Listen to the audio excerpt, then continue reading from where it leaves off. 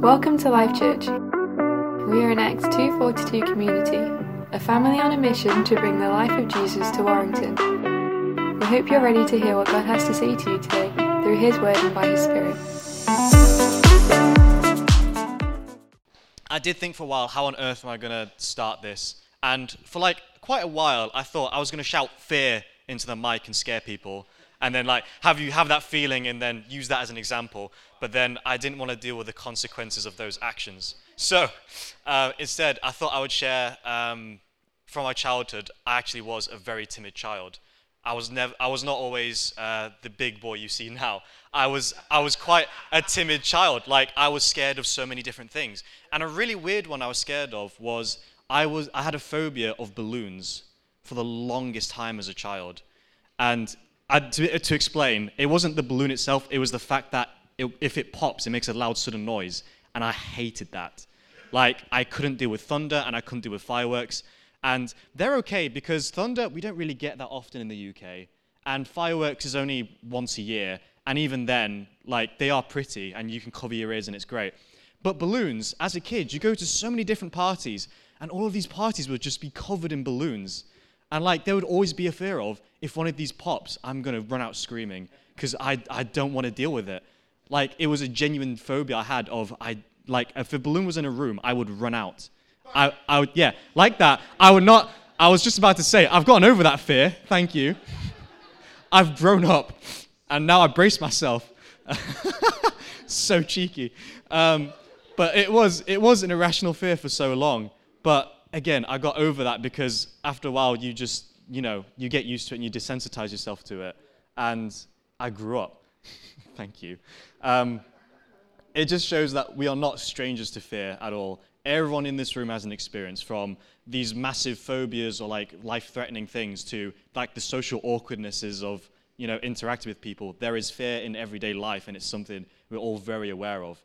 And it also has this kind of debilitating power as well. It stops us from doing things and makes us second guess things. But God has not given us fear. And what's more, He gives us hope, which is what He does here for the Israelites, who have lived in this state of fear, and Elijah's come now to give them hope. Now, I set this up so that I go through the entire chapter, because we're given the sheet and we're said, right, you have to do this chapter, this is the title, go nuts. And I remember looking through the chapter and thinking, how can I narrow this down? And how can I get to the key bits, the juicy bits? And I remember going through the chapter and I thought, I've got to do the whole thing because none of this seemed irrelevant. You need to go through the entire story and see this journey that Elijah goes through to confront Ahab. And I thought it was important to go through the entire thing. So that's what I'm going to do. Not all in one go. I'm going to split it into chunks and explain it. But I'm going to go through the whole chapter. So if you want to bring up 1 Kings chapter 18, that is the book and the chapter I'm going to be going through. And to give a little bit of context first, Elijah has already talked to King Ahab. Ahab is the king of the Israelites, and Elijah has brought this warning of a famine, and which has come true. Because prophets in those days would come to the kings, and depending on the king, would either bless them or bring disaster upon them, or give a message of warning. And a lot of these kings were wicked, so oftentimes it was a message of disaster. And Ahab was no different. And basically what Ahab has done is he's searching the nation for Elijah because he'd given this message about a famine. And Elijah is now in hiding. And there's this guy named Obadiah. And Obadiah is a servant in charge of the palace. And he's also a devoted follower of God. And he's been sent out by Ahab to look for grass for his horses and mules, which first of all says a lot about him as a king. That there is a famine in the land, and he's looking for grass for his horses and mules. Make sure they're well fed before he ever thinks about his people and what they're going through. So we're going to start in 1 Kings chapter 18, verse 7, and then going to go all the way to 15. So, as Obadiah was walking along, he suddenly saw Elijah coming toward him. Obadiah recognized him at once and bowed low to the ground before him. "Is it really you, my lord Elijah?" he asked. "Yes, it is," Elijah replied. "Now go and tell your master Elijah is here." "Oh, sir," Obadiah protested, "what harm have I done to you that you are sending me to my death at the hands of Ahab?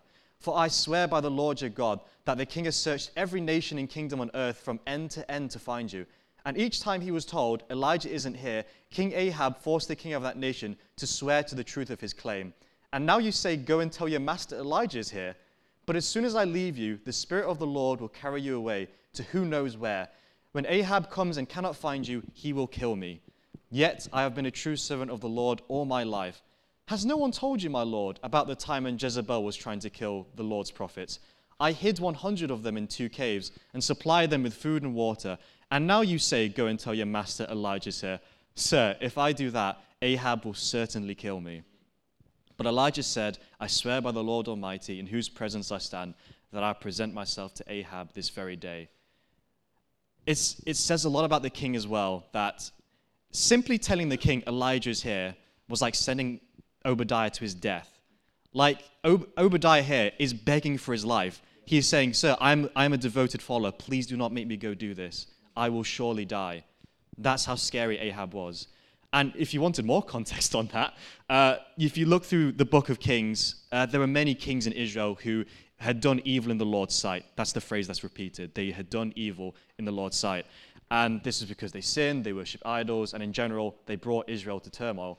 And when King Ahab is introduced to us in 1 Kings chapter 16, verses 29 to 30, it says that not only did he do evil in the Lord's sight, but he did it more than any other king before him. Furthermore, he marries Jezebel, who is this Sidonian woman who introduced to him and the nation of Israel this idol called Baal. And he began worshipping this idol and built temples. So now some Israelites have started turning towards Baal as well. And like we saw here in these verses, she even got out to try and kill the Lord's prophets as well. And as it says in chapter 16, verse 33 in 1 Kings as well, he did more to provoke the anger of the Lord, the God of Israel, than any of the other kings of Israel before him. What a great first impression of who Ahab is. And you can now see why the prophets were so terrified of this king. And that's because these visible threats, these visible dangers are easier to react to and respond to than an invisible God. It's easy to forget that. And what Elijah does here in this chapter is he reveals this invisible God to them. He reminds them of his presence.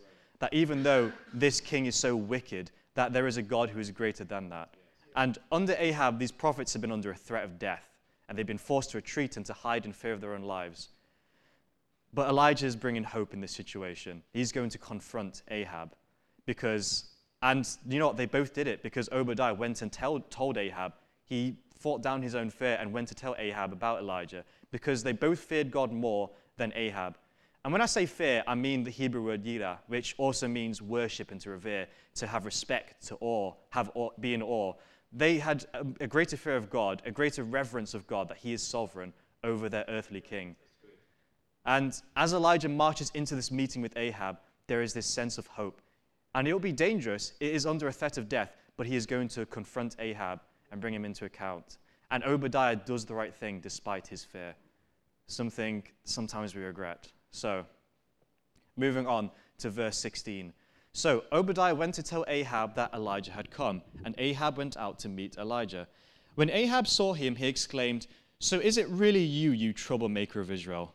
"I have made no trouble for Israel," Elijah replied. "You and your family are the troublemakers, for you have refused to obey the commands of the Lord and have worshipped the images of Baal instead. Now, summon all Israel to join me at Mount Carmel, along with the 450 prophets of Baal and the 400 prophets of Asherah who are supported by Jezebel." So Ahab summoned all the people of Israel and the prophets to Mount Carmel.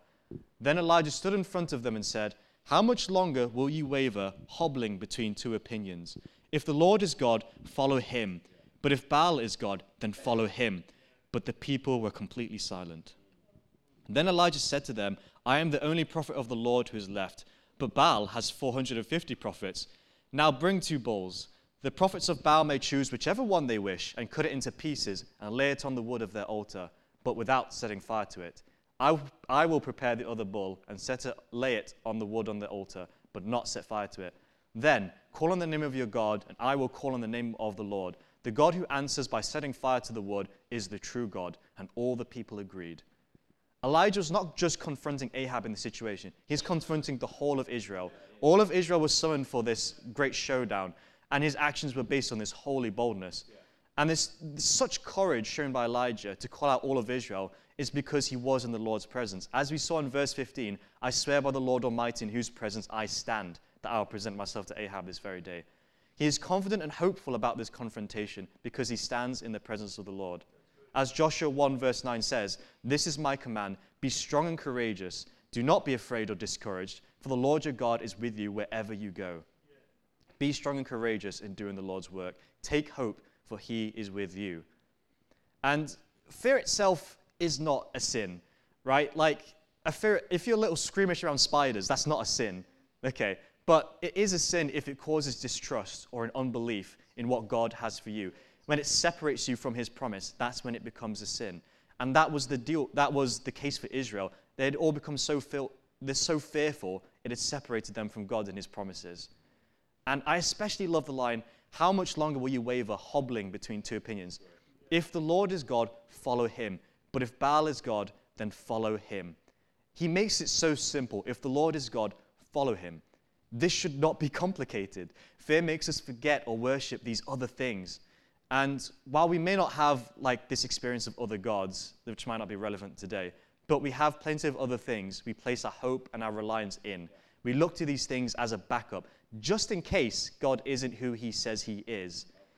And 1 John 4, verse 17 to 18, as we live in God, our love grows more perfect. So we will not be afraid on the day of judgment, but we can face him with confidence because we live like Jesus here in this world. Such love has no fear, because perfect love expels all fear. And this is the key part. If we are afraid, it is for fear of punishment, and this shows that we have not fully experienced his perfect love. Take the time to fully experience his perfect love that expels fear. When we do finally take the time to try and experience his love, sometimes, this is especially true for me, it's rushed, or I put minimal effort into it. I don't try to experience it to the full. And not doing it properly means you aren't going to receive that perfect love properly.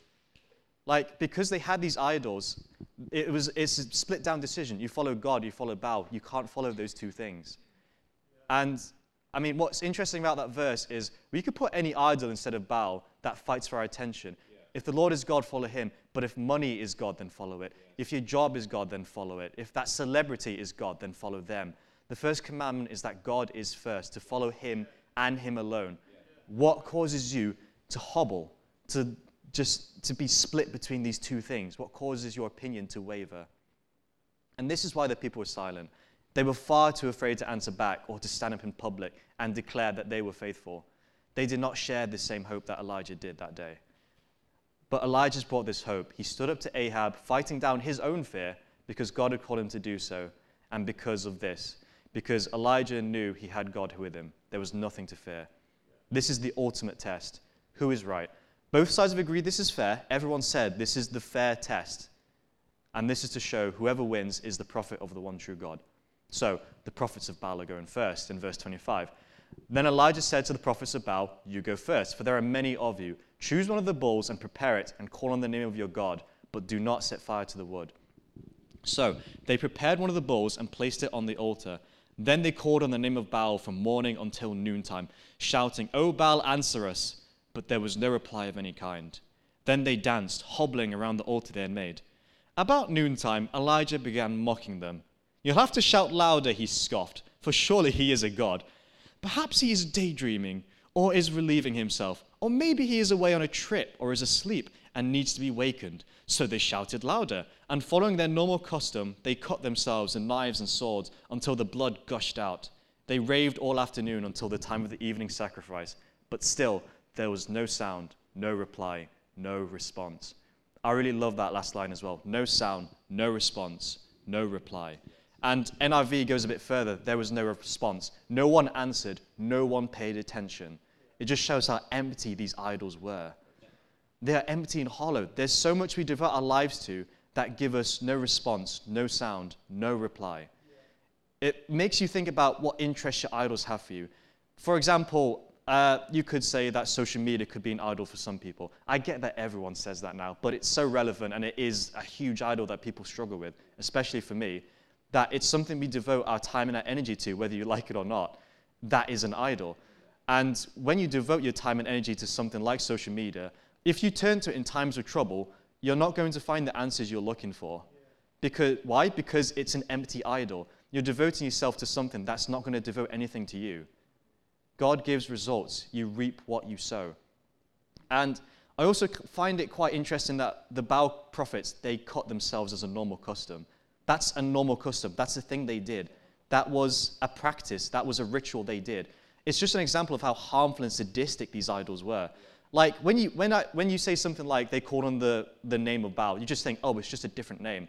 But no, these were inhuman practices they were doing and actions in the name of that idol.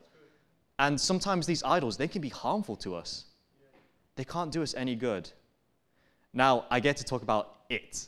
The moment when Elijah starts mocking these prophets. And I love this moment in the Bible. It might be the funniest thing ever. And even when I was a kid, I thought, this is so random and like so out of place. Like he just mocks them and says, for surely he is a god. Perhaps he's daydreaming or is relieving himself, which is just a fancy old term saying of he's on a different throne. Or maybe he is away on a trip or is asleep and needs to be wakened. Like he's just insulted these people. This is a huge thing. This is a big deal. This is the fate of Israel. And Elijah's making jokes? What's the deal? Are we called to make fun of people? Well, no. It shows that Elijah has this utter confidence in his own God. He is so confident that he will do good that it's turned into cocky. Like it's a smugness, this excessive pride, but not of himself or his own achievements, but in what God is doing against this idol. That God is so much greater and his achievements are greater. He was not overconfident or arrogant in God's ability, as we continue later in these verses. From verse 30. Then Elijah called to the people, come over here. They all crowded around him as he repaired the altar of the Lord that had been torn down. He made this a very public spectacle. Everyone needs to see this. He took 12 stones, one to represent each of the tribes of Israel, and used the stones to rebuild the altar in the name of the Lord. Then he dug a trench around the altar, large enough to hold about 3 gallons. He piled wood on the altar, cut the bull into pieces, and laid the pieces on the wood. Then he said, fill 4 large jars with water, and pour the water over the offering and the wood.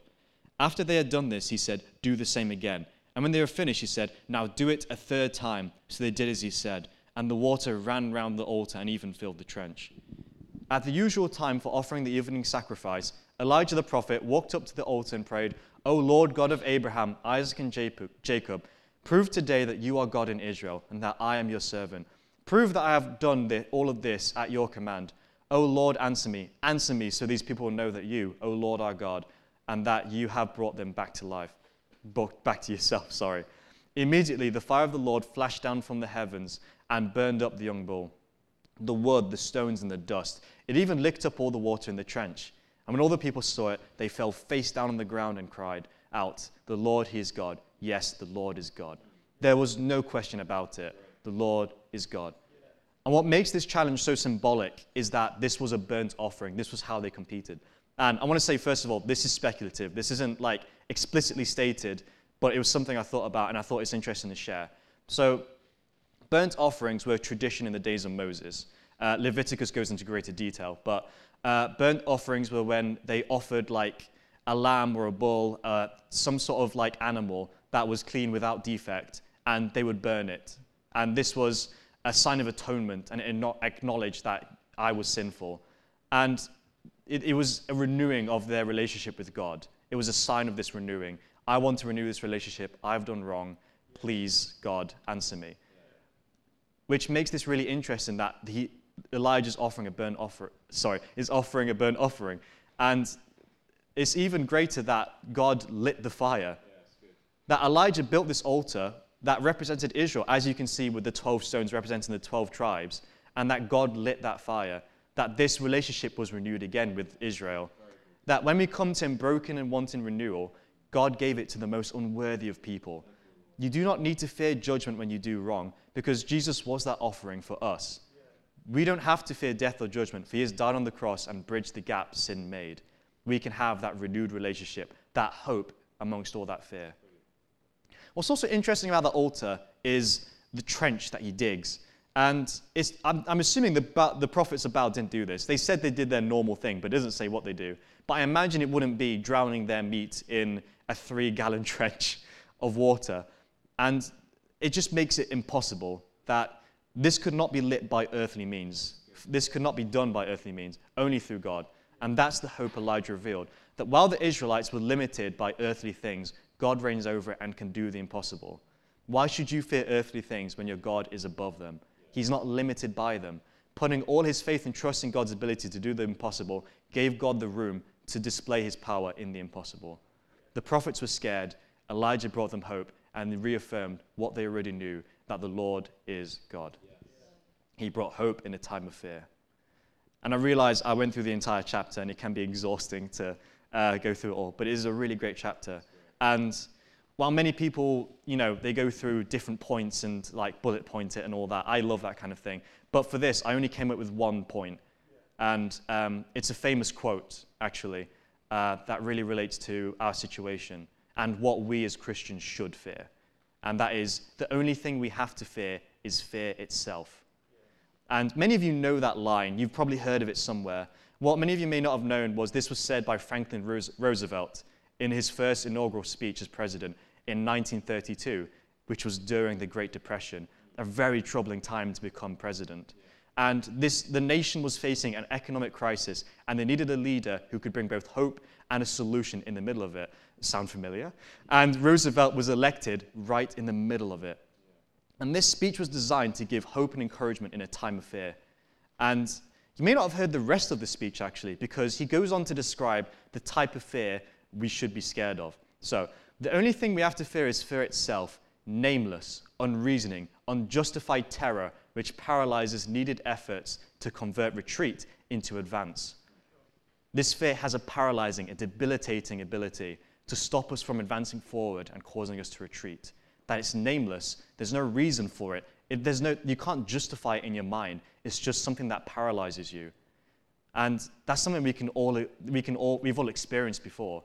As Romans 7, verse 14 to 17 says, "So the trouble is not with the law, for it is spiritual and good. The trouble is with me, for I am all too human, a slave to sin.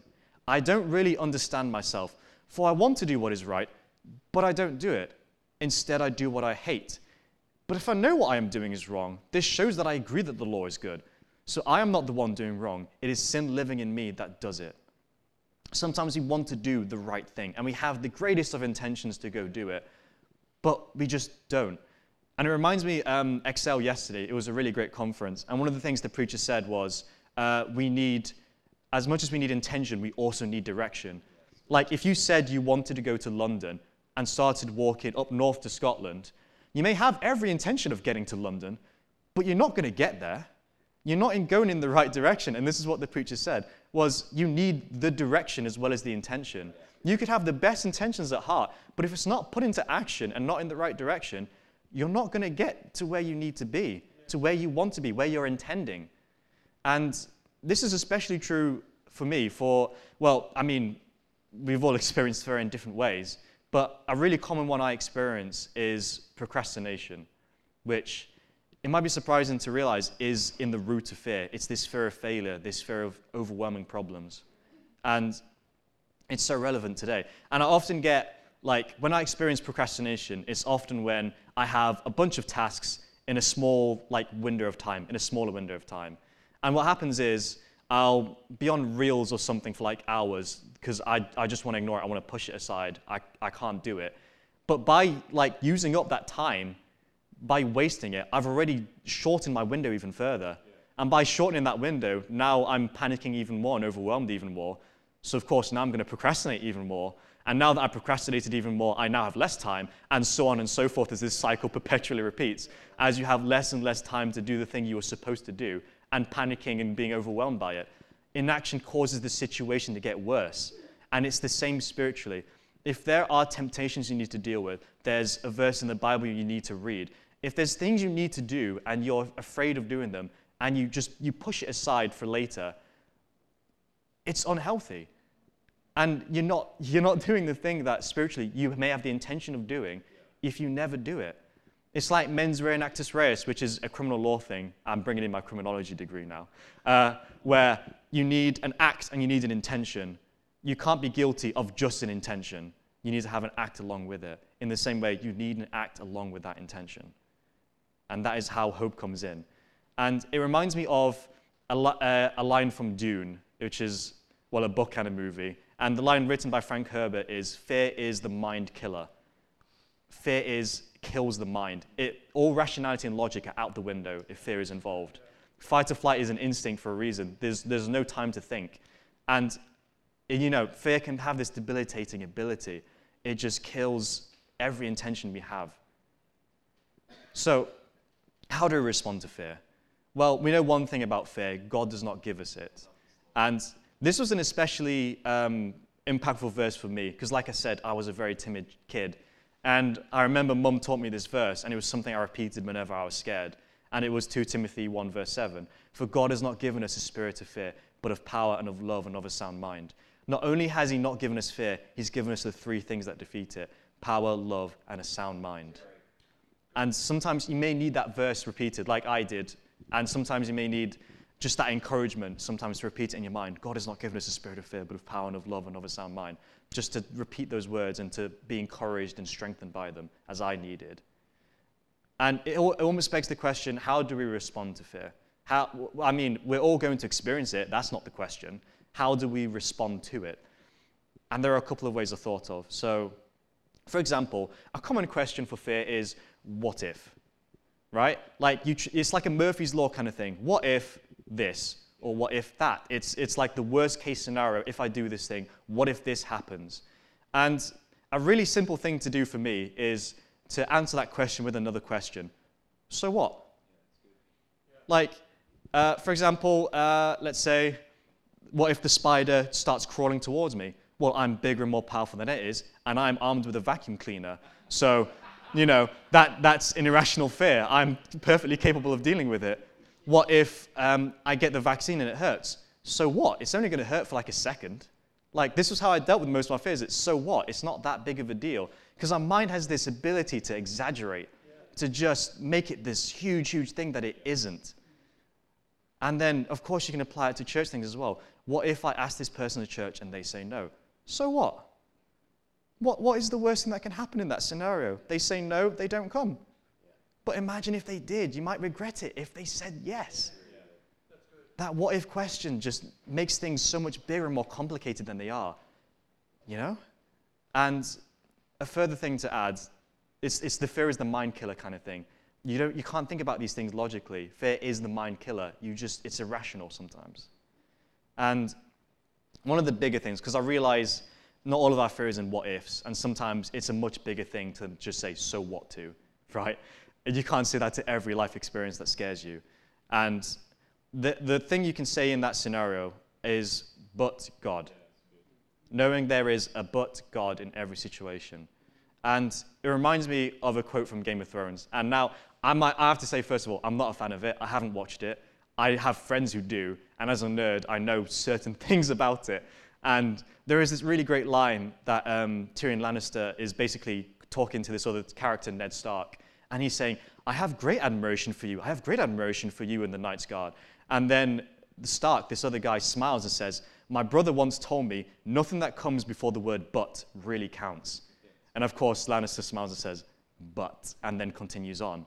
Nothing before the word but counts. And it's the same with but God. Nothing counts before that but God bit. Nothing matters after that point. He is greater, more powerful, and sovereign over whatever it is you're dealing with. If we use that asking a friend out to church example again, if I ask that person to come to church with me, what will happen? It's a scary thing to do. But God is greater than that. But God loves them. They are a child of God. But God has a power to, change people's hearts.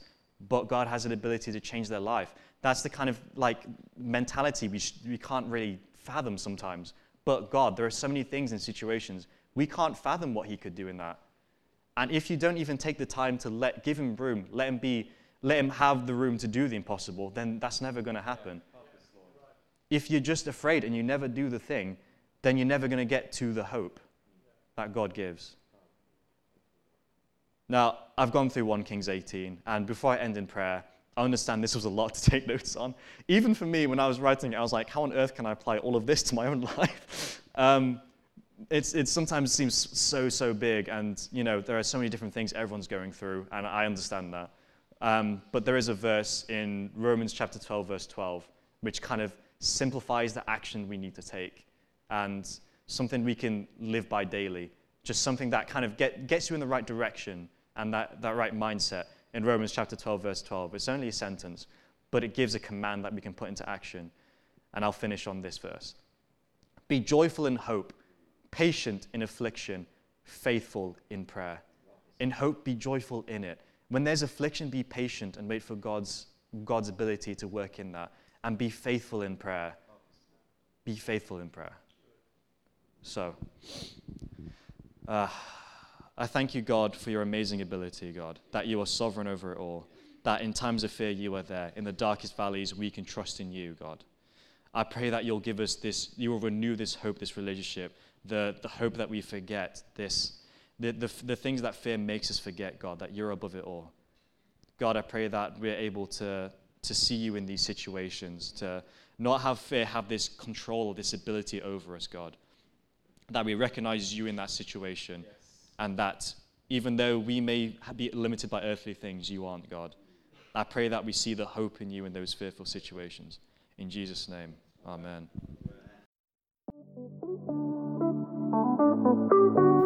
We've come to the end of this week's message.